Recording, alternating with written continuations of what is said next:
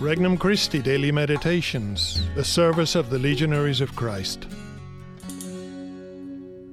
An RC Meditation for September 6th, 2021. Monday of the 23rd week in Ordinary Time. Do good, always and everywhere. From the Gospel of Luke, chapter 6. On a certain Sabbath, Jesus went into the synagogue and taught, and there was a man there whose right hand was withered. The scribes and the Pharisees watched him closely to see if he would cure on the Sabbath, so that they might discover a reason to accuse him. But he realized their intentions and said to the man with the withered hand, "Come up and stand before us." And he rose and stood there. Then Jesus said to them, "I ask you, is it lawful to do good on the Sabbath rather than to do evil? To save life rather than to destroy it?" Looking around at them all, he then said to him, "Stretch out your hand."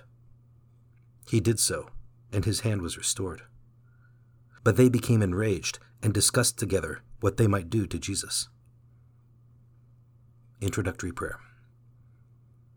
God the Father, thank you for the gift of creation, including my own life. God the Son, thank you for redeeming me at the price of your own body and blood.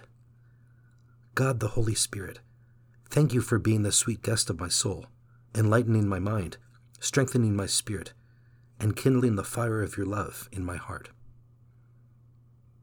Petition. Lord, make me a magnanimous, great-hearted person, one who always desires the good of others. First reflection. Teaching and doing. When Jesus speaks, he convinces those of goodwill who are present. The people commented that Jesus spoke convincingly, not like the Pharisees. That's because Jesus preached only what he was willing to put into practice himself. He practices what he preaches. This is my teacher and master, who speaks of compassion and shows it. This is he who lowers himself to washing his followers' feet at the Last Supper, because he wants me to do the same. Second reflection. Doing good, regardless of what others think. Jesus is omniscient, knowing even what others are thinking. He often chides the Pharisees because he sees their nitpicking and pettiness.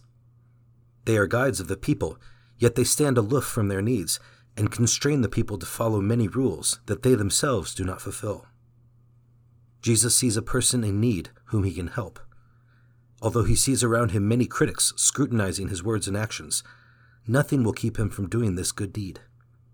When I feel the weight of others' eyes upon me, can I still practice charity regardless of what they think? Third reflection. Saving life.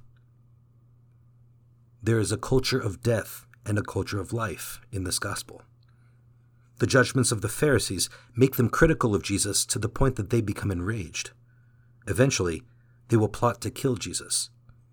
They couldn't care less about the plight of the man Jesus heals. Jesus speaks the words of life in the synagogue.